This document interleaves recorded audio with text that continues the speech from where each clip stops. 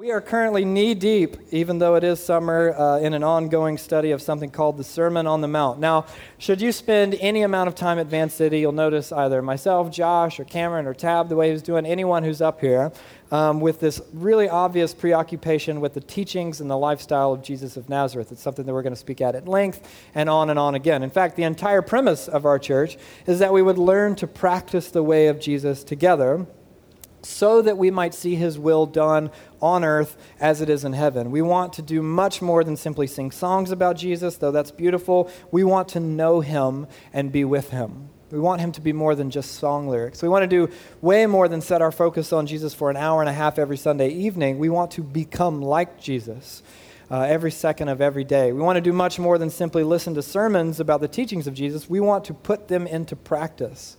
We want to do the things that Jesus did. And we go about this by, like Tab said and Cam was saying just a moment ago, by gathering as a family throughout the week in small groups called Van City Communities. And we do it by gathering here on Sunday evening. What we're doing right now is a macro family, the gathering as well. We use both of those things as a means of learning and living out the teachings of Jesus in the context of a community of people, because we believe that's how it's done. And because of our great concern for the way of Jesus, we have been working through one first-century biography of Jesus, authored by a gentleman called Matthew. Now, in chapter 5 of said biography, Matthew begins to detail Jesus' most famous collection of essential teachings for life as an apprentice of Jesus, what is often called the Sermon on the Mount.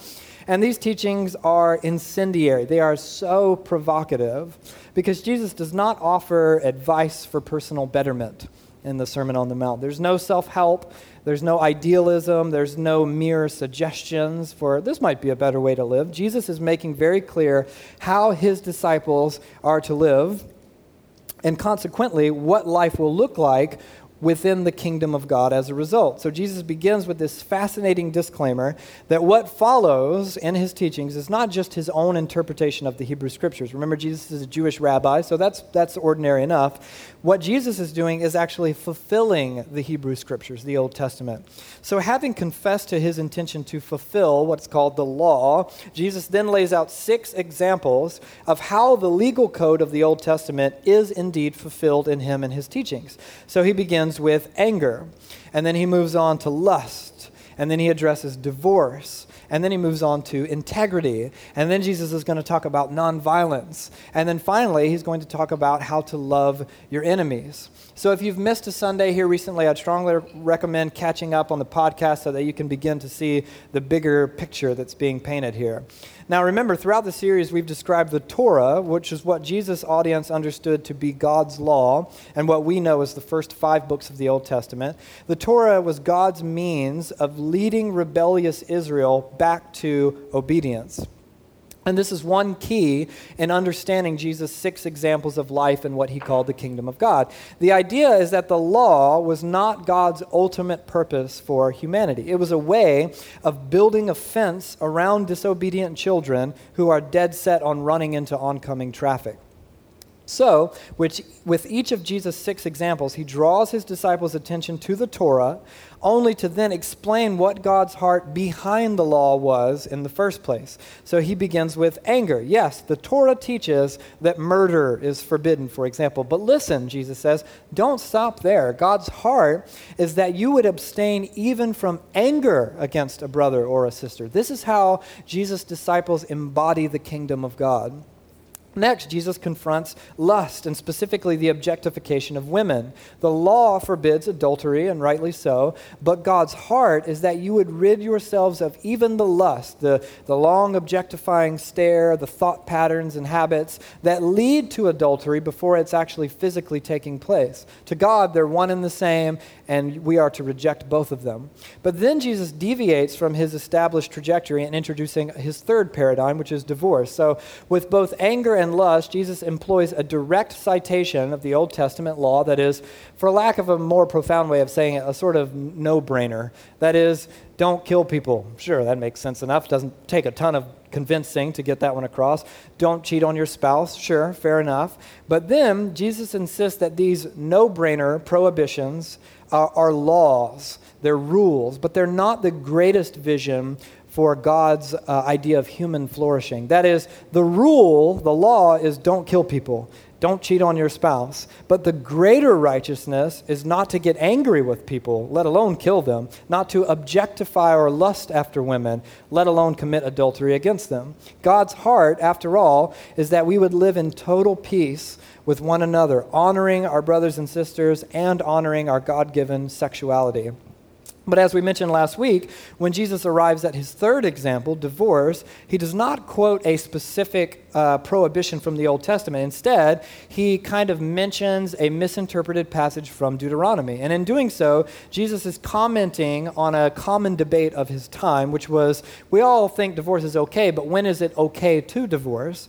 So rather than a straightforward no-brainer rule, Jesus weighs in on a selection from the Torah that was more like damage control, rather than a straightforward prohibition from the Old Testament. So Jesus says, listen, when the Torah describes how to carry out divorce, that's just damage control. God's will is that no one would be divorced in the first place.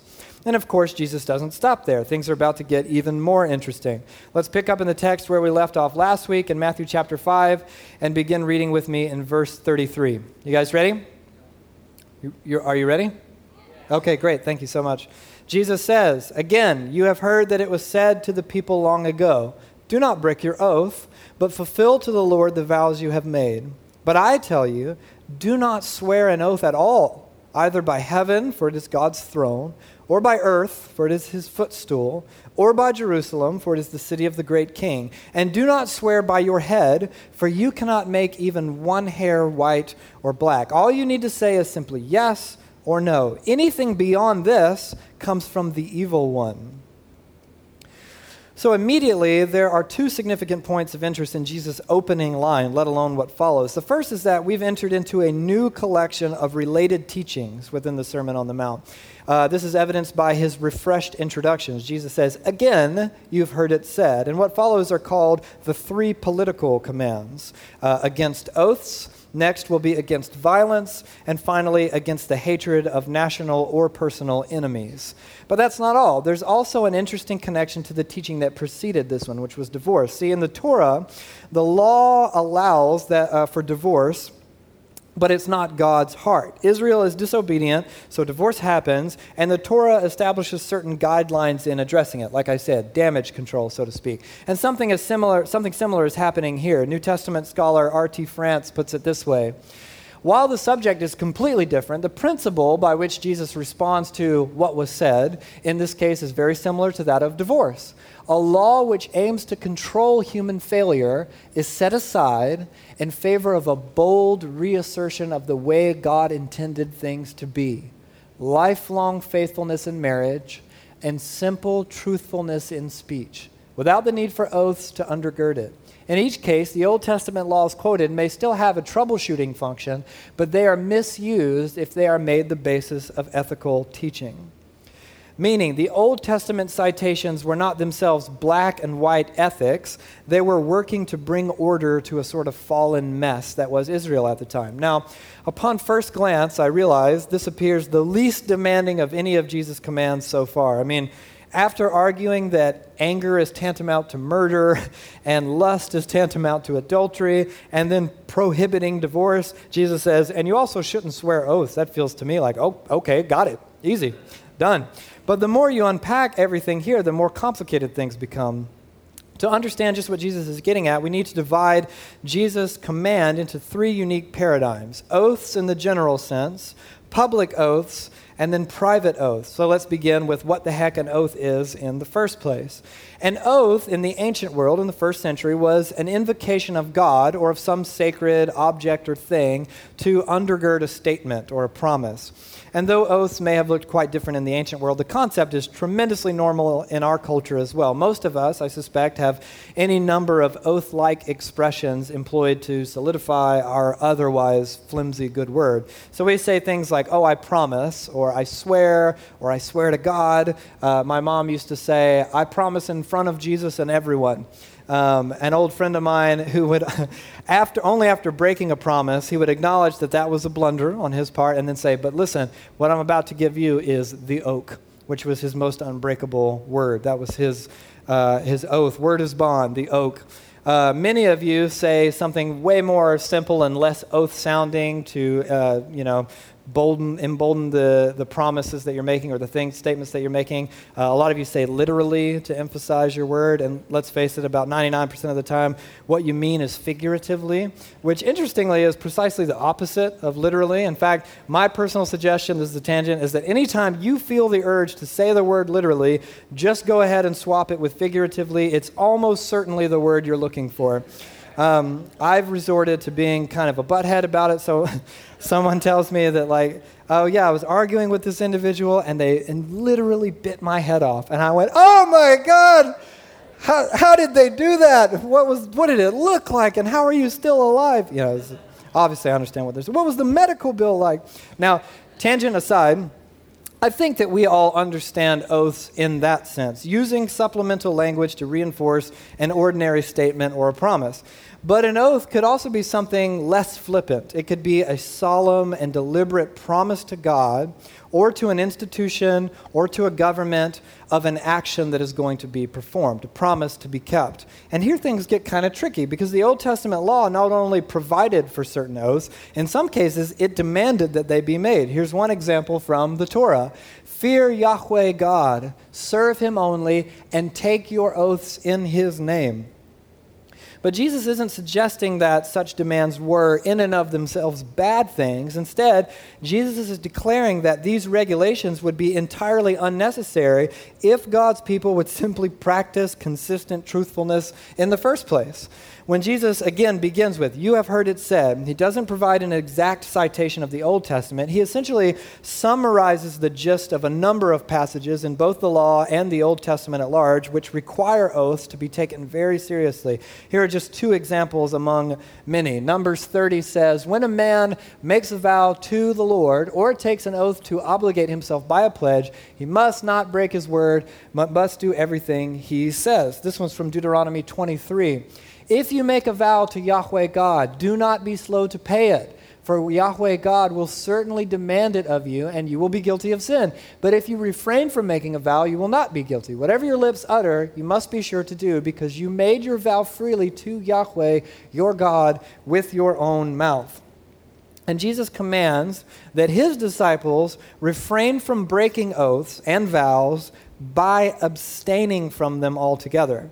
Oaths, though often optional, were sometimes mandatory in the Old Testament, and Jesus speaks to the damage control that the law assigns to oaths and says, listen, if you're simply honest, no oath would be necessary in the first place. In fact, that we say them at all only suggests that we lie otherwise.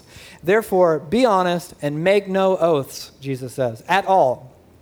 An oath ordinarily was accomplished by invoking God himself as the one who would oversee and validate a person's word.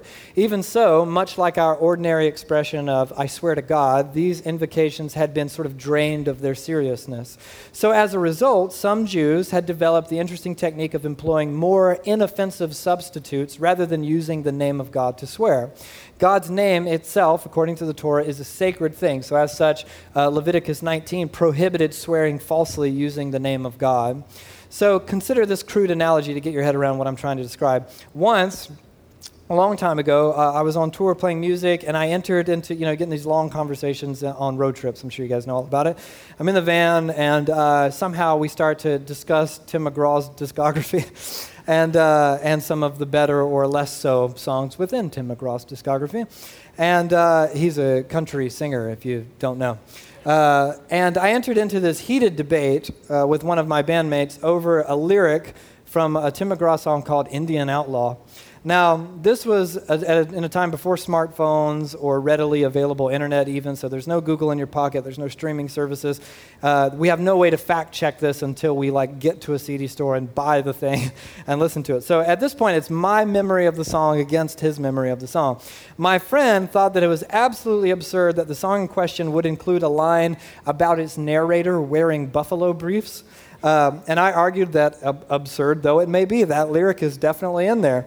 And really, why would anyone, object to the absurdity of any lyric from Tim McGraw's Indian Outlaw? Why would that surprise you? At any rate, the debate heated to the degree that a wager was proposed. In this case, $5 was on the line.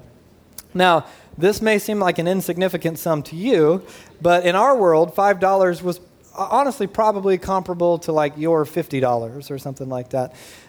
So be that as it may, so convinced was I of my rightness that I was willing to stake $5 on this factoid. My friend, who had moments prior assured the entire van there was absolutely no possible way he could ever be incorrect, all that stuff, laughing, oh my gosh, what a fool, he thinks that line's in there. This same friend, when I proposed the wager of $5, he was suddenly less confident, with $5 on the line. So he proposed, how about $1, And I get that that's a silly story, but with $5 on the line, my friend's previously staggering confidence was suddenly enfeebled.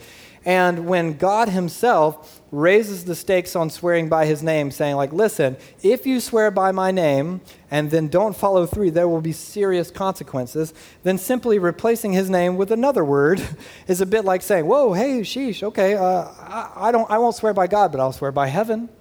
Built into the substitute is the greater probability of falsehood, if that makes sense. When one is unwilling to commit to high stakes, it's like they're admitting to a low probability of follow-through on their oath. And oaths become something like flipping a coin. And I think you all get this. It's like saying you'll do something in passing only to have someone say, do you promise that you will do that? And then suddenly you're like, oh, well, I don't know if I promised. I just said I would. To actually swear by God's name is pretty scary when it stands to reason the promise could be broken. So some Jews suggested swear by heaven, or swear by earth, or swear by Jerusalem, the holy city of God, or swear by yourself if you must. So in the text that follows, Jesus lists each of these common swearing examples of his day, and he dismisses them one by one for their ultimate futility by cleverly using the Old Testament against them. Look at this. Jesus says, I tell you, do not swear an oath at all, either by heaven, for it is God's throne, or by earth, for it is his footstool. He's saying, you think invoking heaven or earth protects you from using God's name and therefore justifies your broken oath? Remember Isaiah 66? This is what Yahweh says, heaven is my throne and the earth is my footstool. And Jesus goes on, or don't swear by Jerusalem, for it's the city of the great king. You think swearing by Jerusalem is any better? Remember Psalm 48, beautiful in its loftiness, the joy of the whole earth, like the heights of Zaphon and Mount Zion, the city of the great king. And finally, do not swear by your own head, for you cannot make even one hair white or black. Jesus is saying, swear by yourself, your own head, really? Who made your head in the first place? Jesus' point was that though the casual employment of oaths and breaking them had led to clever ways around using God's name, they yet utilized things that are inseparably linked to God, his dwelling place, his possession, his creation. And his reasoning is straightforward enough. All your swearing is done before God. There's no way around that. God requires truthfulness, and truthfulness requires no bolstering and no persuasion and no manipulation to hold itself up. When any of these things are tethered to our words, whether that's bolstering or persuasion or manipulation, the transparency of our truthfulness has already been compromised. Add Jesus, and Jesus goes on to say that bolstering and persuasion and manipulation aren't just mistaken, they are from the evil one, which seems like, yikes, that doesn't sound great at all. The need to reinforce our common yes and no is, quote, from the evil one, because it betrays our failure to fully realize and embodies God's great standard for truthfulness. Dietrich Bonhoeffer, I think, said it really nicely when he wrote, disciples of Jesus should not swear because there's no such thing as speech not spoken before God. All of their words should be nothing but truth, so that nothing requires verification by oath. An oath consigns all other statements to the darkness of doubt. That is why it is from the evil one. There's no truth toward Jesus without truth toward other people. Lying destroys community, but truth rends false community and founds genuine fellowship. And as we mentioned earlier, this concept of oaths could be divided into two categories. So you have public and private. The former is explicit and the latter is implicit in Jesus' teaching. So let's quickly unpack both of them before we figure out what this means for you and I tonight. First, public oaths. This is Jesus' explicit prohibition in this passage. A public oath is as straightforward as a pledge to a government or a legal oath or a pledge of allegiance, even oath-like expressions of nationalistic vows. Scott McKnight sums it up thusly. Jesus is talking about oaths, legally binding oath. That's what he quotes from Moses. That's what he ridicules in his 4 kinds of oaths. And that's what he prohibits at the end of this passage. In fact, scholars cite a later story in Matthew as the striking example of Jesus applying his own teaching in the Jewish Supreme Court. The story goes like this. Then the high priest stood up and said to Jesus, "Are you not going to answer? What is this testimony that these men are bringing against you?" But Jesus remains silent. First, Jesus refuses to answer at all, if you know the story, which is really interesting.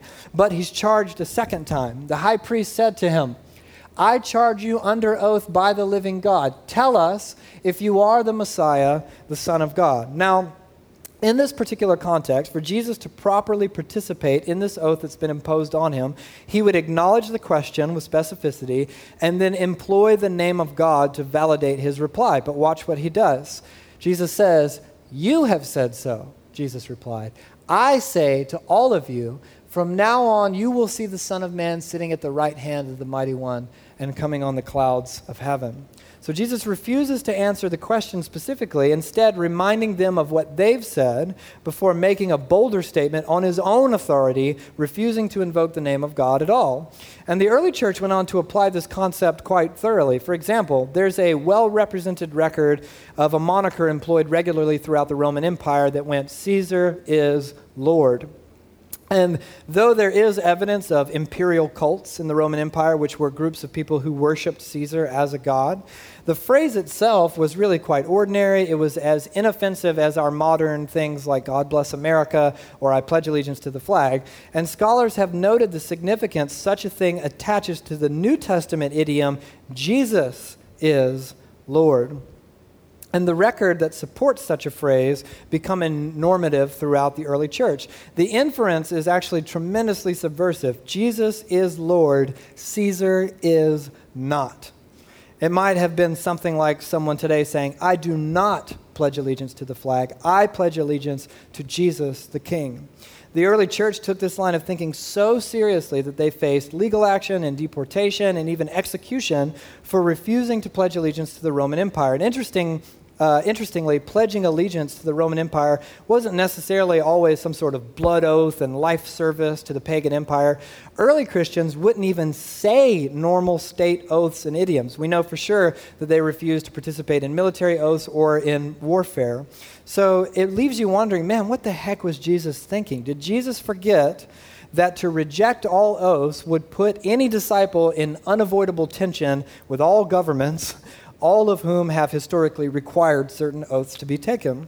In fact, it's this command in particular, among others in the Sermon on the Mount, that have famously contributed to tension between the state and what's called the Anabaptist tradition, a tradition to which I myself happily belong. Now, the Anabaptists make up a very large group of Christians spanning all the way back from the medieval period or perhaps earlier to today, including everyone from the Mennonites to the Amish to the contemporary scholars who don't live on a farm somewhere, urban missional leaders, even megachurch pastors. One Anabaptist writer noted the way this text in particular has shaped the Mennonite tradition, saying this: "Since the oath has always been held essential to the existence of the state, it was inevitable that the refusal of Mennonites to use it would bring them into conflict with the government."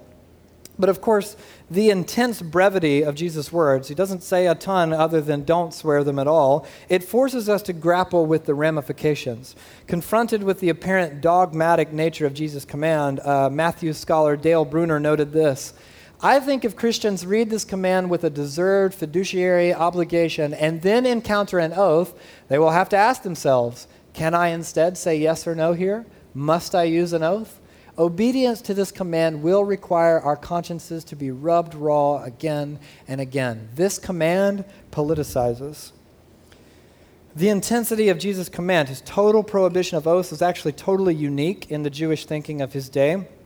Most of the early Christians took this teaching literally and they obeyed it. We see this evidenced as early as subsequent New Testament writings like this one from James, who wrote this: "Above all, my brothers and sisters, do not swear, not by heaven or by earth or by anything else.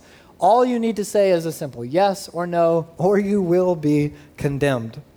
And so interestingly, you can't make the case that the early church went on to further qualify or even soften Jesus' prohibition on oaths, as some argue is the case for, say, divorce, which later receives further allowances and nuance from Paul. But in the case of oaths, James goes on to emphasize the prohibition of oaths with the preface, above all, which is, I think, strongly worded. And this literal application carried on until the time of Constantine in about the 4th century, when the shrewd politician Constantine made Christianity a state religion of the Roman Empire, bringing with it a slew of toxic consequences that actually carry on to this day. But even so, many disciples of Jesus continued in applying the intensity of Jesus' prohibition of oaths across the board. Again, this from German Mennonite Christian Neff. He wrote that it was only after the state church was set up and Christianity became a state religion that the oath returned to use among Christians. So vexing and seemingly impractical is this hardcore teaching from Jesus that some modern Christians and writers have proposed that maybe none of Jesus' teachings are even possible. The Sermon on the Mount, they suggest, is meant to do little more than highlight our great inability to live as God truly intends. And thus it would send us humbled and incapable and headlong into the arms of a Savior who is ultimately capable. And while we certainly recognize the often shocking nature of Jesus' stark, demanding commands, we at Advance City personally must insist again and again that we believe we are intended to keep the commands of Jesus. We believe Jesus actually intends his disciples to pursue mastery of his teachings. Around this premise, we've actually oriented our entire church. Now, of course, we don't plan to do this on our own, but through the empowering of the Holy Spirit, and in process, obviously, as we travel the long road of spiritual formation together. And we recognize a certain tension here. We aim to keep Jesus' commands, but isolating and emphasizing any given command to the point of black and white fanaticism is actually how cults operate, not how the church operates. I think Dale Bruner says it really well when he writes, "The fanaticism of ostentatious obedience can, of course, ruin any command, but so can ingenious evasions. I have the feeling that Jesus gave this command, among other reasons, in order to make disciples always question the state and their relation to it." To end tonight, there's something just as costly as the public oath, also implied by the teaching of Jesus, that I think that might resonate with a lot of us more personally, and that is the private oath. What are the implications for swearing across the board, not just legally binding or formal civic oaths, but privately? If the disciple of Jesus rejects all supplemental language and opts to build into every response complete truthfulness, even in a simple yes or no, what does this mean for you and I as disciples of Jesus tonight? Now, a bit of forewarning, I feel very strongly about what follows personally, so don't take it with a grain of salt. I think it's true, but just to prep you. Now, let me use Van City as a point of contact in this discussion. The way that we approach church personally is divided into two basic forms. We already talked about that, forms for lack of a better word. We gather here every Sunday evening, and we gather in smaller groups throughout the week called Van City communities. Cameron, is Cameron still standing anywhere around here? No? Dang it. He was going to be my example. Okay, it's fine. We'll move on without him. I'll just ask you to think in your mind then without him. If you had to guess in your head, you don't have to yell anything out, what would you propose is probably the greatest issue, the greatest complication for each of our Van City communities, at least as a whole? It's not adultery, it's not divorce, it's not anger and infighting. Those things happen, absolutely. It's flakiness. In fact, I would say that same is actually true of the Sunday gathering as well. And flakiness ultimately is a compromise of one's honesty and integrity. And I'm not entirely sure if it's a generational thing or a cultural thing or both or something else altogether that I've missed. But a lack of integrity in our words and in our commitments, to my estimation personally and in my personal experience, is a towering monster of an issue in the culture in which we live and operate. Saying that we'll be somewhere or do something, then canceling, often last minute, or not showing up, or not committing, or not following through, is an absolute affront to the teaching of Jesus, who requires that his disciples be known for their integrity, their faithfulness, and the faithfulness of not just their words, but their deeds as well. Again, this from scholar Dale Bruner. When a Christian says, I will be there, the Christian will be there. When a Christian says no, the Christian means no. When a Christian joins a group or enrolls in a course or accepts an invitation, the Christian fully means what that act entails and is faithfully there. Yes means yes. By obeying this little command, a Christian's whole life is invested with the seriousness of an oath. A Christian's simple yes is to be the equivalent of a pagan's whole string of oaths. And really, frankly, that this requires clarification and emphasis often baffles and discourages me personally. So stop for a moment and join me in a thought exercise, if you will. I want you to bring to mind, if you will, every truly faithful friend that you know of or that you have in your life.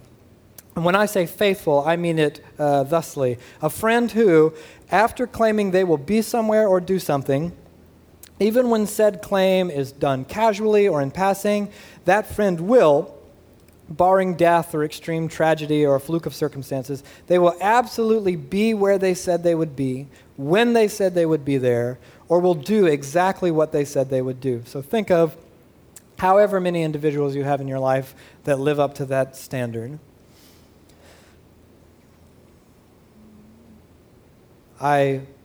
Going out on a limb here to guess that maybe some of you imagined one or two people right away, and then you drew a blank. Maybe you had a spouse or a sibling come to mind, and then that was kind of about it. Maybe some of you struggled to think of a single person, and maybe you're one of the very, very few who actually could think of quite a bit, and you should be grateful, and I don't say that casually. Now, with that number of how many truly faithful friends you have in your life, think of how many disciples of Jesus you know personally. And contrast that first number with the second number. The number of truly faithful friends with the numbers of professed Christians that you know. Because disciples of Jesus are tasked to build and to uphold a reputation of faithfulness akin to whatever friend it was that you were able to conjure up during that exercise. The sort of person who has no use for lengthy or formal oaths or special promises, because simply saying they'll do something carries all the weight one might hope for in a commitment. So they don't have to say, man, I really, really promise, or they don't have to say, I swear to God, or they don't have to say, I know I blew it last time, but this time, they don't need the oak. This time I give you the solemn oak. The disciple of Jesus does what they say they will do. They honor their commitments. They follow through. And they don't do this only when it applies to elaborate, thoroughly planned formalities or professional engagements. They do this even when mentioning they'll do something casually or in passing.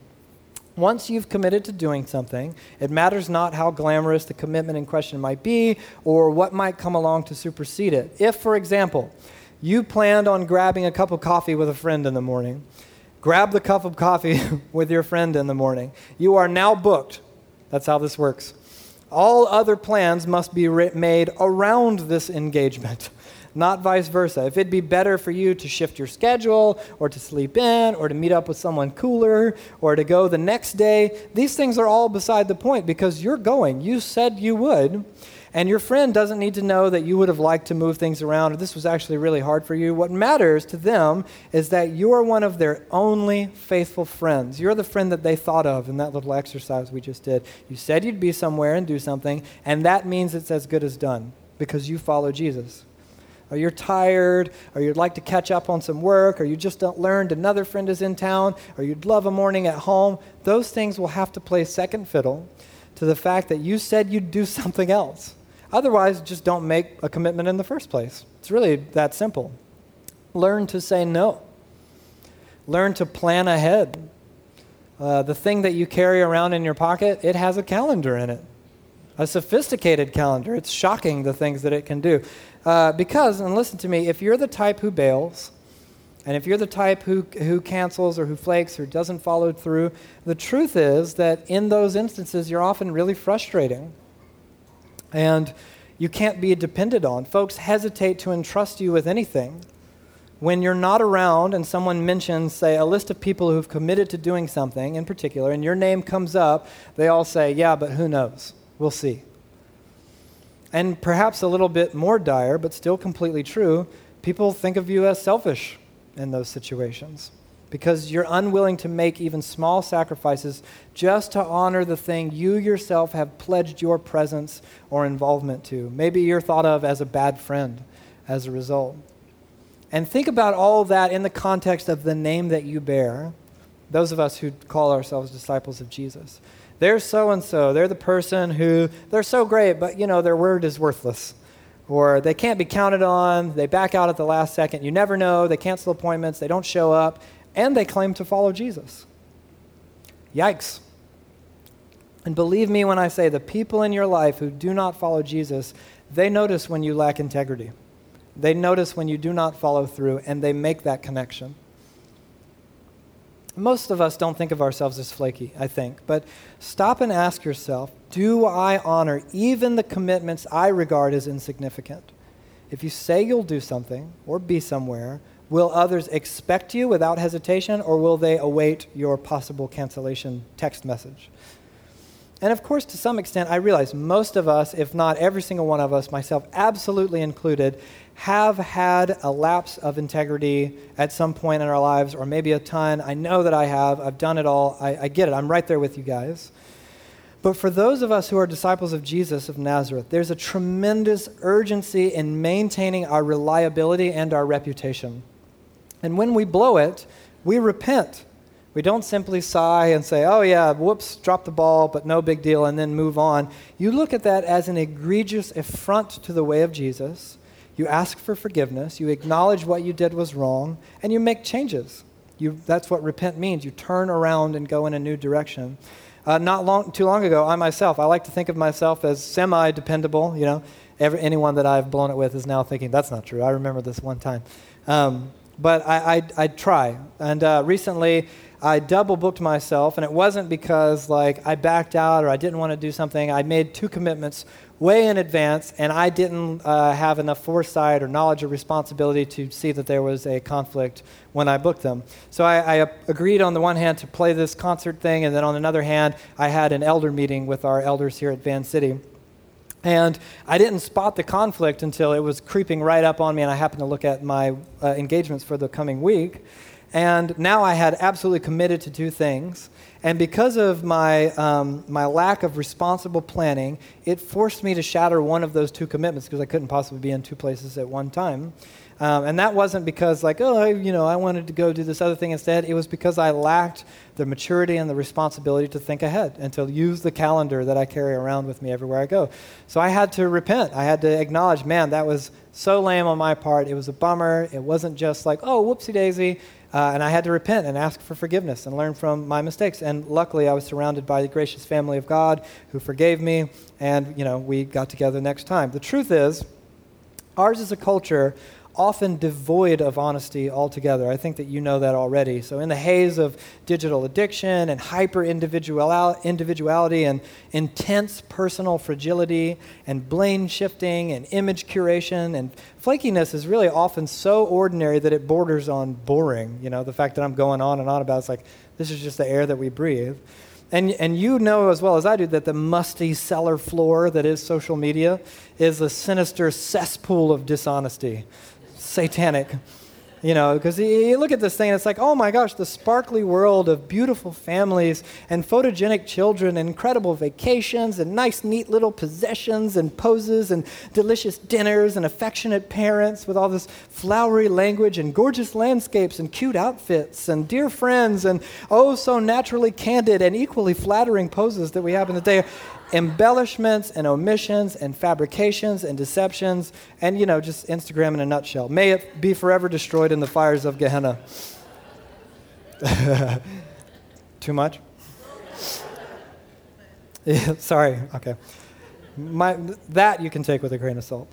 My point is that the more that you curate life, or that you're exposed to the curation of other people's images, the more that truth adjustments bleed into your words and your conversations and your interactions, and then details are overlooked to make us look better, or elements are exaggerated to create a better story, or the lame things other people have done are embellished to enrich gossip and make us look better, more superior.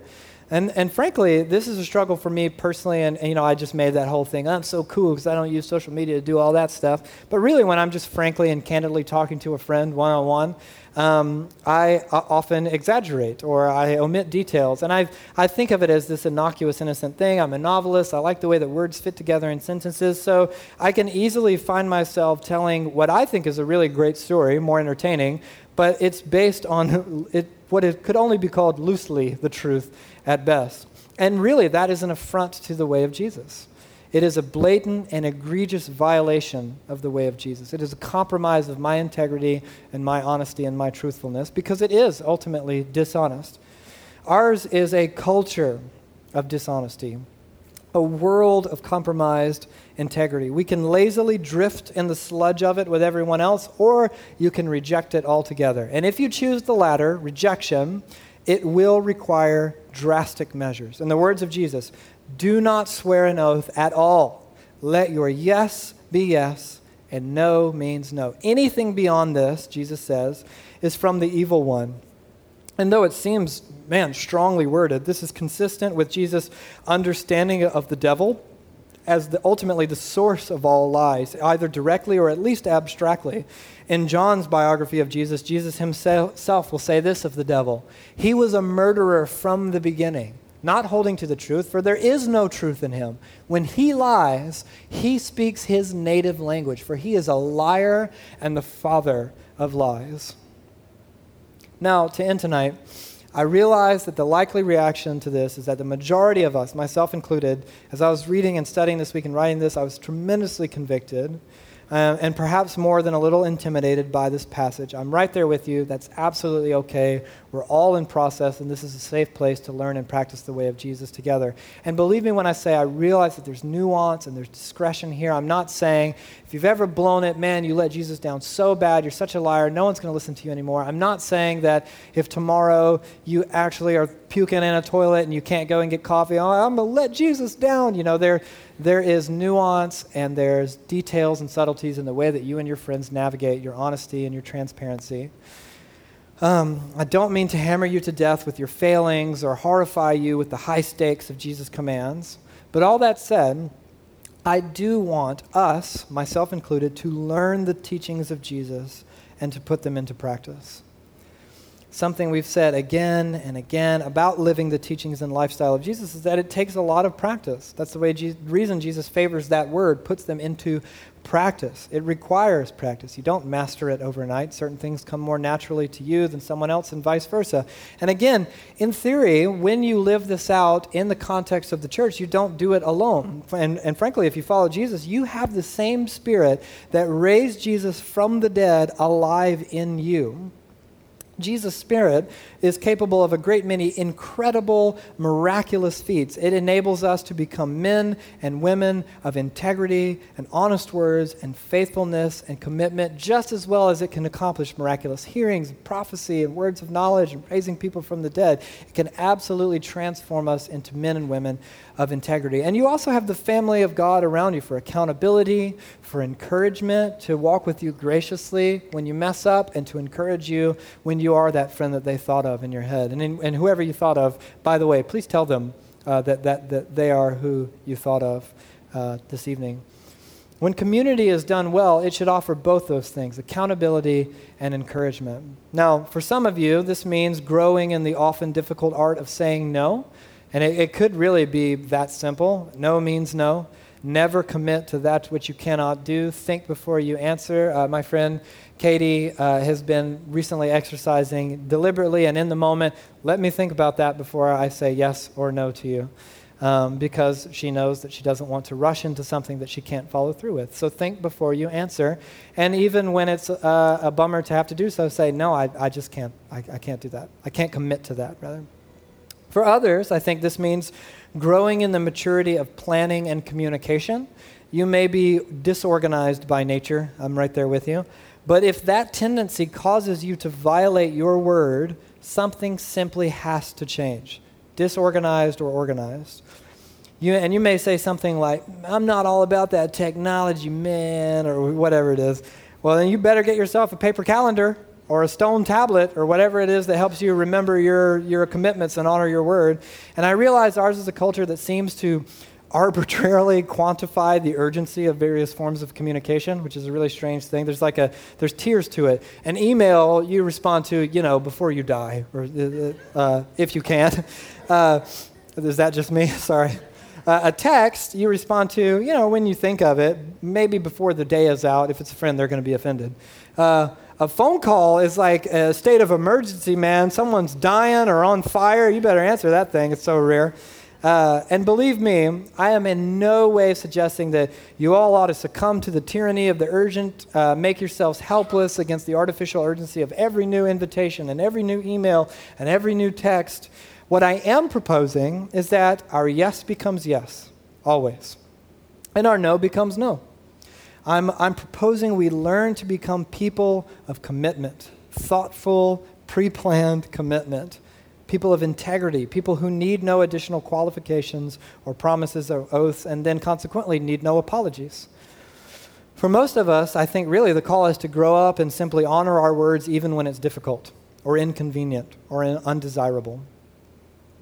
Ask Abby how often, and this is not a brag on my part because this is me doing the way of Jesus begrudgingly, but I often go into things going, man, this thing is about the last thing I want to do right now, and it's the worst possible thing for my schedule at the moment. And she asked, then why? What are you doing? Why are you doing it? I said, because I said I would do it, dang it. And really what this has taught me is that when you've done that enough, you want to get better at planning and communication and foresight and saying no, because a disciple of Jesus does what they said they would do, always. And then may the world around us, our friends, our families, our peers, our coworkers, our neighbors, classmates, on down the list, may they all begin to recognize, man, they follow Jesus and they honor the things that they say. This is something that I think we must learn to do together. That means many of us need to learn how to graciously and lovingly call out flakiness when we see it in our communities, rather than taking the easy and more comfortable road of non-confrontation. And certainly rather than just complaining about it when they're not around. And I don't mean beat up on them and like, wow, you're the worst flake, but lovingly and graciously say, man, how can I help you follow through on your commitments as you help me follow through on my commitments? Now, of course, and we're about to end. Hang on me one more second. Private integrity and credibility and dependability are all unavoidable inferences built into Jesus' teachings when he talks about let your yes be yes and your no be no. But he envisions something that's way broader. Jesus' kingdom vision is of an alternative society in which his disciples would have absolutely no use whatsoever for oaths of any kind, formal or informal, private or public, personal or civil. And to get there, Jesus proposes radical measures. Do not swear an oath at all. And this is, of course, in keeping with what came before it and what will come after it. To live in the kind of peace God envisions for his people, get rid of all anger. Not just some, get rid of all anger. To live in the kind of purity God envisions for his people, get rid of all lust, all objectification and oppression of women. To live in the kind of faithfulness God envisions for his people, get rid of all divorce. In order to live in the kind of honest integrity God envisions for his people, get rid of all oaths. Don't take them publicly, don't take them privately, just say yes and no, and may both be more faithful than any vow one could ever make. And it would certainly be easy to wave a dismissive hand and say, well, sure, we understand what Jesus is getting at without having to take his teaching so literally. But honestly, I believe the reasons for Jesus' seemingly hardcore commands are as important as the outcomes he believes they steward. Drastic measures to affect drastic results. When we take Jesus at his word, the greater picture of his invitation comes into focus. They're like, oh, it makes so much sense why this guy was on about, come follow me, but first you have to die. Come follow me, but first deny yourself and take up your cross again and again and again. Then, Jesus says, you will have life. You will have life to the fullest, a life of peace and purity and honesty and integrity. And my hope is that we would learn to practice the way of Jesus together. My hope and my prayer for you, for myself in the coming week ahead is that may we begin to practice what it means to become honest and to become trustworthy in the name of Jesus. So with that in mind, would you guys pray with me, and we'll invite the Spirit to come and speak over us.